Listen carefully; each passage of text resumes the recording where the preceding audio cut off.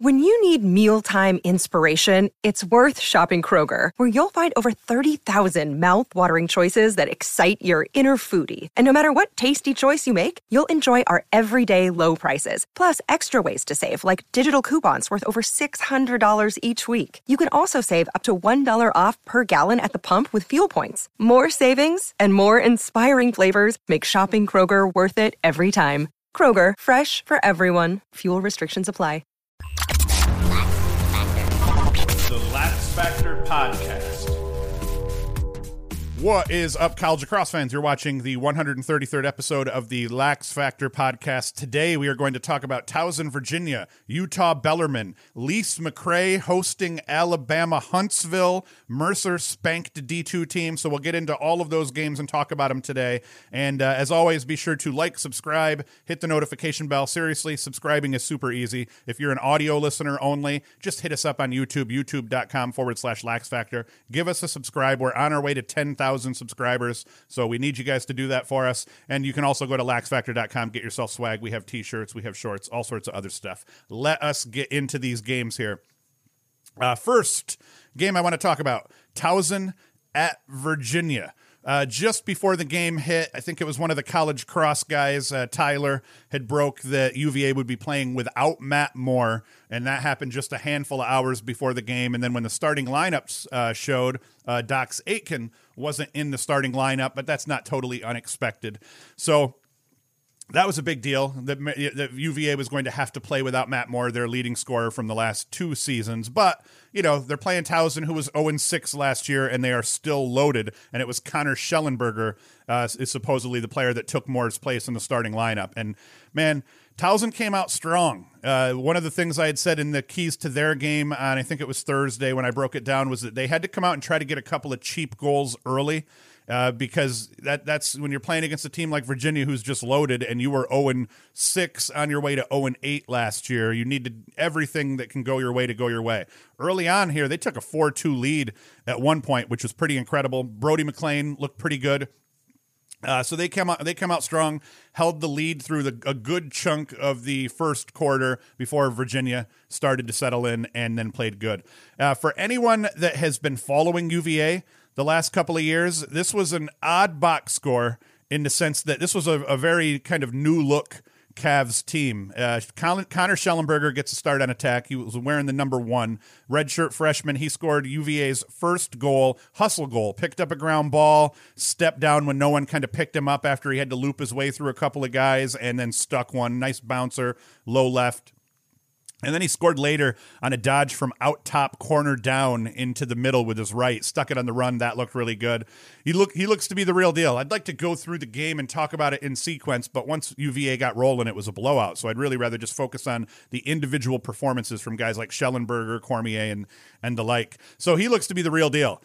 Seems way more comfortable already on the field than you would expect someone who's just playing in their first Division I game, going for 4 goals and 3 helpers on the day. But then again, they were playing a team that, you know, was not as evenly matched as we would like to see to try to get a real good gauge of UVA. A lot of people were hype, and they were talking about how this means UVA is better than Duke. I know College Cross official Twitter put that out, hyping up UVA, saying maybe they should be the number 1 over Duke because of how UVA played. Listen, UVA played a team that was 0-6 last year, was easily going to probably end up 0-8 because they had, I think, Duke and Denver as their 7th and 8th games, and then they played Hofstra, which is not a guaranteed win after that. I mean, Towson could have been like 1-11 or 1-12 last year, if not over. Although I figure they probably would have got a game. And I had already said not to dump on Towson. Towson was one of the best 0-6 teams I think that has ever existed. They were a solid team that the schedule just fell the wrong way. So they could look a lot different. They did not look a lot different against UVA, either because UVA is really good, which is probably part of the truth, and because Towson's just still struggling to find an identity offensively, which is also pretty true. Although they looked a little bit better than I expected them to. So Schellenberger looks like he is going to pan out for sure. Peyton Cormier picked up where he left off last year, albeit he looked a little bit bigger, a little bit stronger, if that's possible, more confident for sure. He's kind of becoming a triple threat in the sense that he's now dodging on poles, feeding. He had a great game, 6 goals, 1 assist. But he's scoring unassisted goals. He's dodging. He's feeding. He did a little bit of everything for UVA, which was good for Virginia.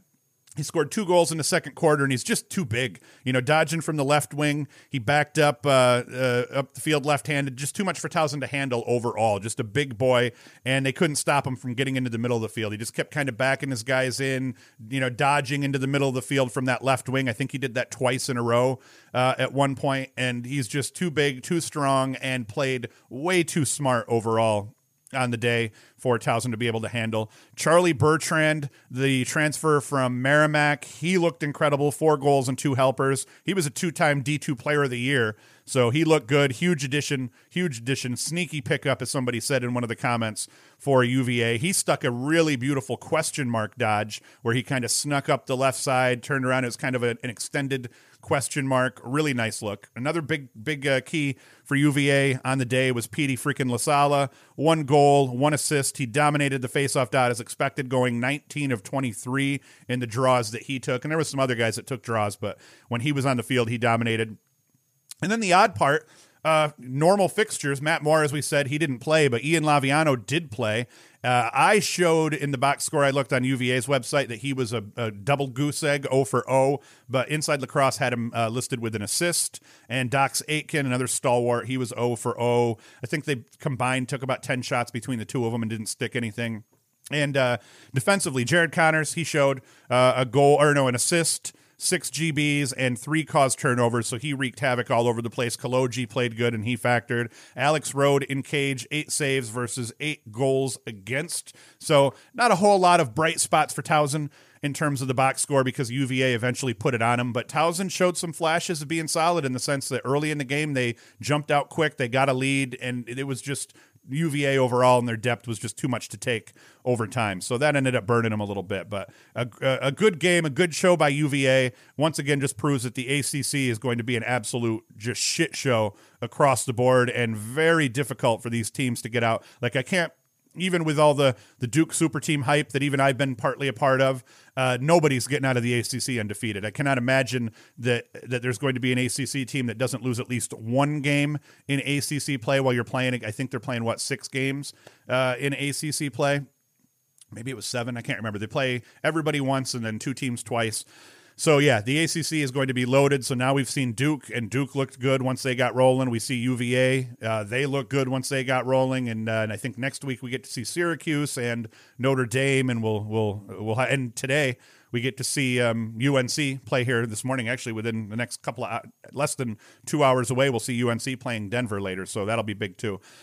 So good game overall, good game out of Virginia. Towson struggled a little bit, but there were some positives to take away from it on their side as well. They didn't give up. They kept scoring. They got above 10 goals on the day against a very good defensive team. So positives for Towson to take away, but UVA, man, they're looking scary, and that is the absolute truth. Another game, and I actually watched a little bit of this one as well, Utah, Bellarmine, Utah.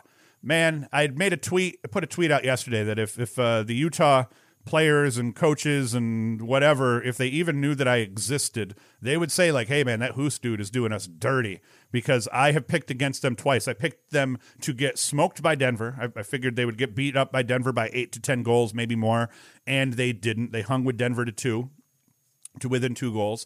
And then this week they play Bellarmine, and I say, they're going to probably lose to Bellarmine. Bellarmine's a pretty solid team overall. They've got a lot of depth. Utah lost all of their scorers last year. I picked Bellarmine. I figured it would be a low-scoring game, and Bellarmine would pull that out. Utah comes out and beats them 12-7. So I have to stop fronting on Utah, and we'll pretty much have to pick them every game for the rest of the year, at least to cover or beat a team where the matchup is close. Bellarmine struck first, BTB goal.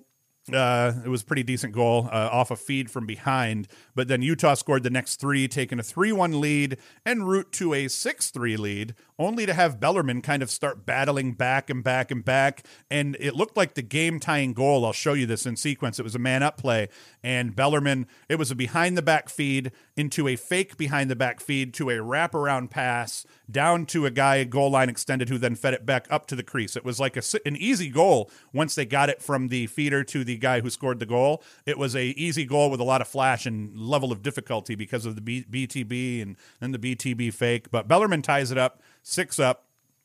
And then Utah rolls from there. And quote from the Bellarmine coach on just kind of how they got it to 6-on-6, but then they just couldn't hold on to it. It says, we expended a ton of energy coming back, and we got to 6-6 and just couldn't get a stop.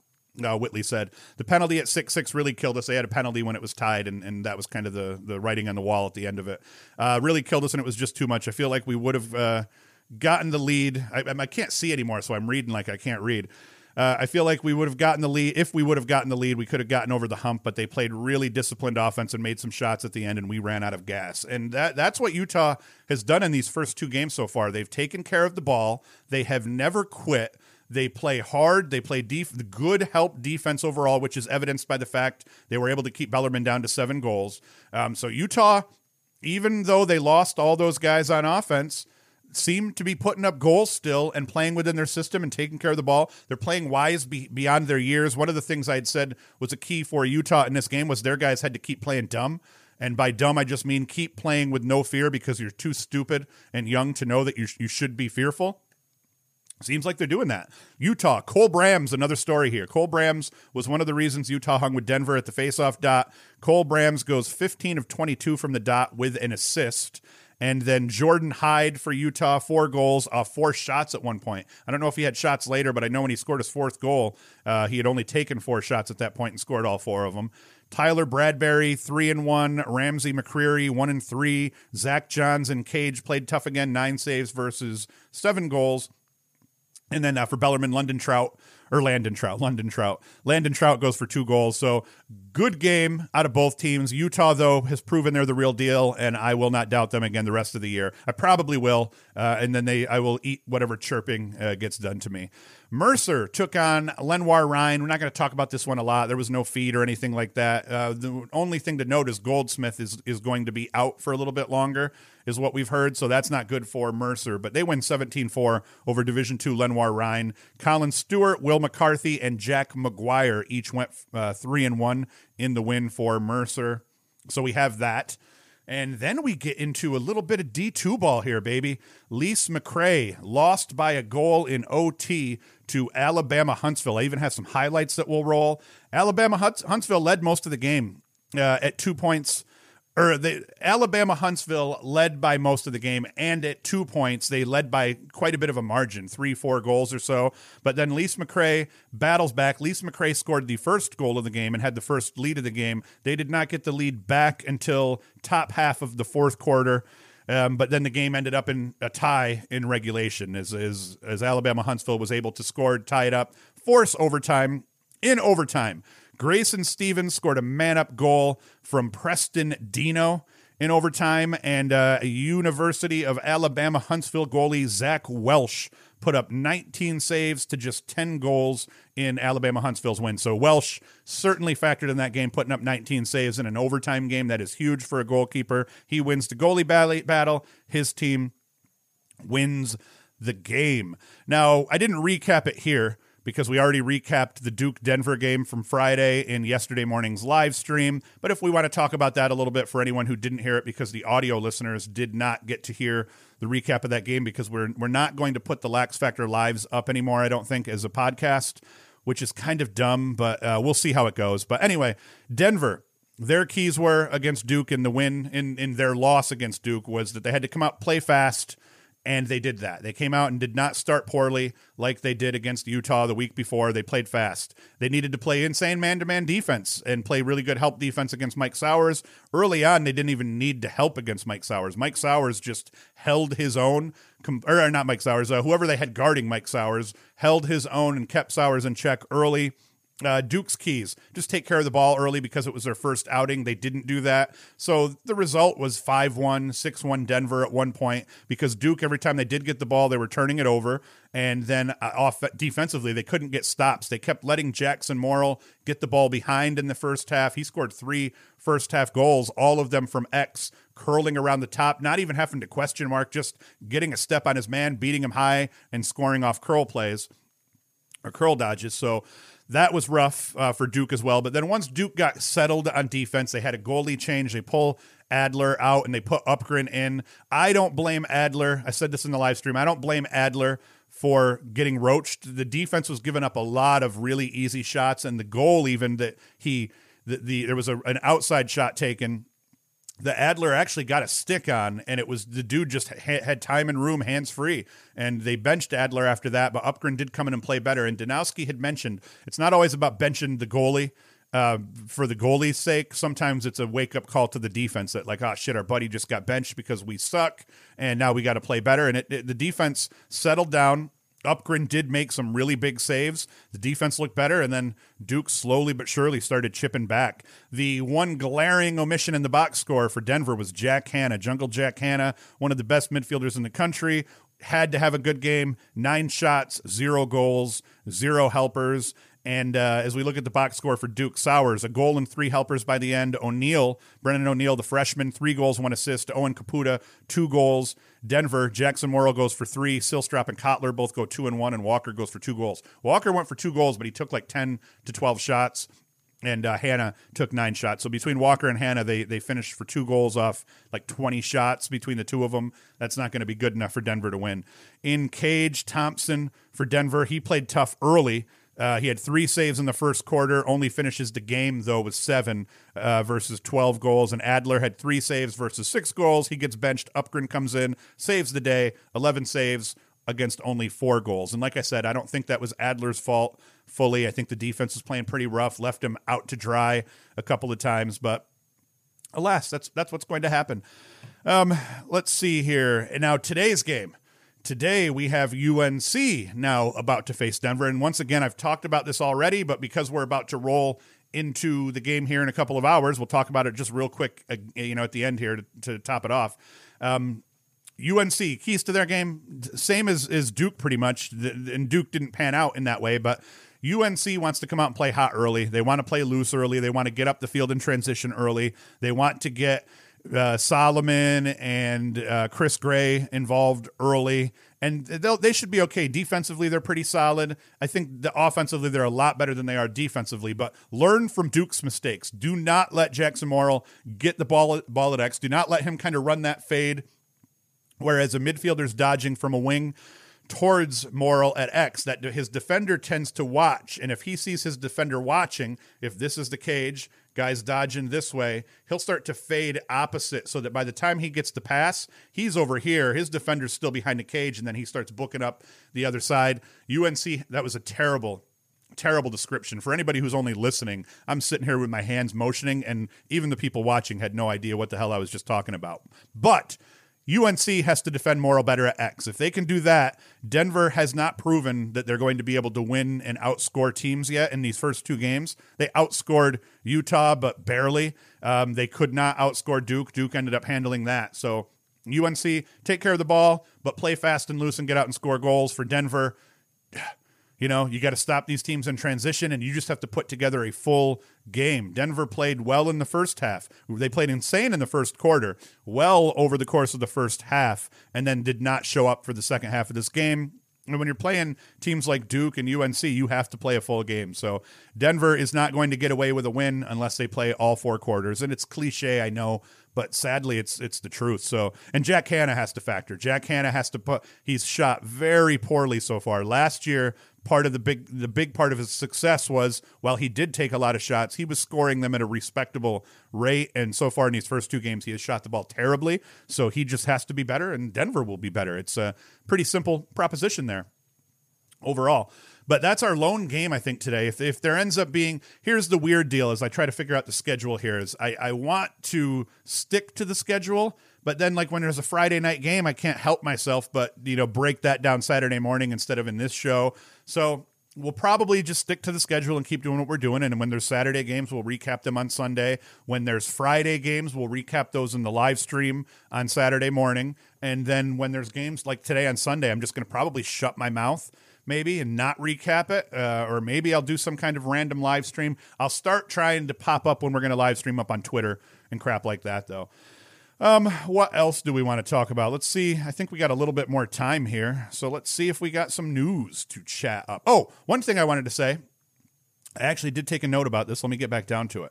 One of the things I like that Quint mentioned in the Virginia game yesterday was that what an opportunity these fifth-year players end up having. That, yes, if you want to look at the crap side of it, COVID sucked and everything got thrown in, just everything was weird. And all these players now have to deal with 5 years worth of players on campus, and it's going to eat playing time, and the Ivy Leagues are dealing with what they're dealing with, and that's terrible. But when you look at a scenario like Virginia, kids that transferred away to schools like Virginia, to schools like Duke, to schools like Notre Dame, I mean, these kids are getting an opportunity. Like normally, dude like what's his name? I'm getting there. Bertrand. He was done.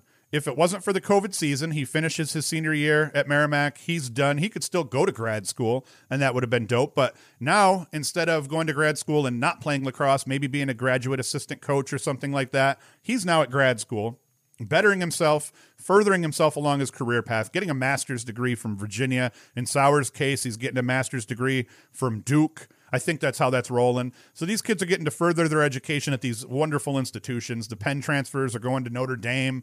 It's like, giddy up, man. What an opportunity for them to get to continue to play lacrosse, to get to continue their education, further themselves along on their career path. So a little bit of a silver lining amongst all the shit that we hear all the time. So I was glad Quint had spit that out.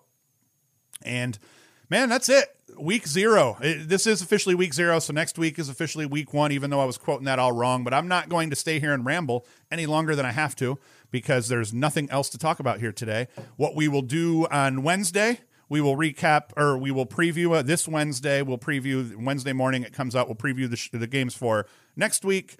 And then on Saturday morning, 10 a.m., we will do the live stream to talk about the games that are coming up and anything that maybe happened on Friday or during the week for that matter. Just do a bunch of random chatting on Saturday morning. And then once again, Sunday morning, just like you're watching now, this show recapping Saturday's events will come out, and then we'll just keep rinsing and repeating. But for once, we're actually keeping on schedule, staying on God's path to 10,000 subscribers. So be sure to like, subscribe, and hit the notification bell. But subscribe, share with people. Go to laxfactor.com, get yourself some swag, and support us that way as well. And as always, you can listen to us anywhere where you get audio podcasts, but our home is anchor.fm/laxfactor. And if you are listening, you can find us anywhere that there's social media, but our video home is youtube.com/laxfactor, even though we put these videos up on Instagram and Facebook as well. So that is it. I will be back Wednesday morning. Be sure to tune in then. Thank you for listening. Thank you for watching. And Hoost is out.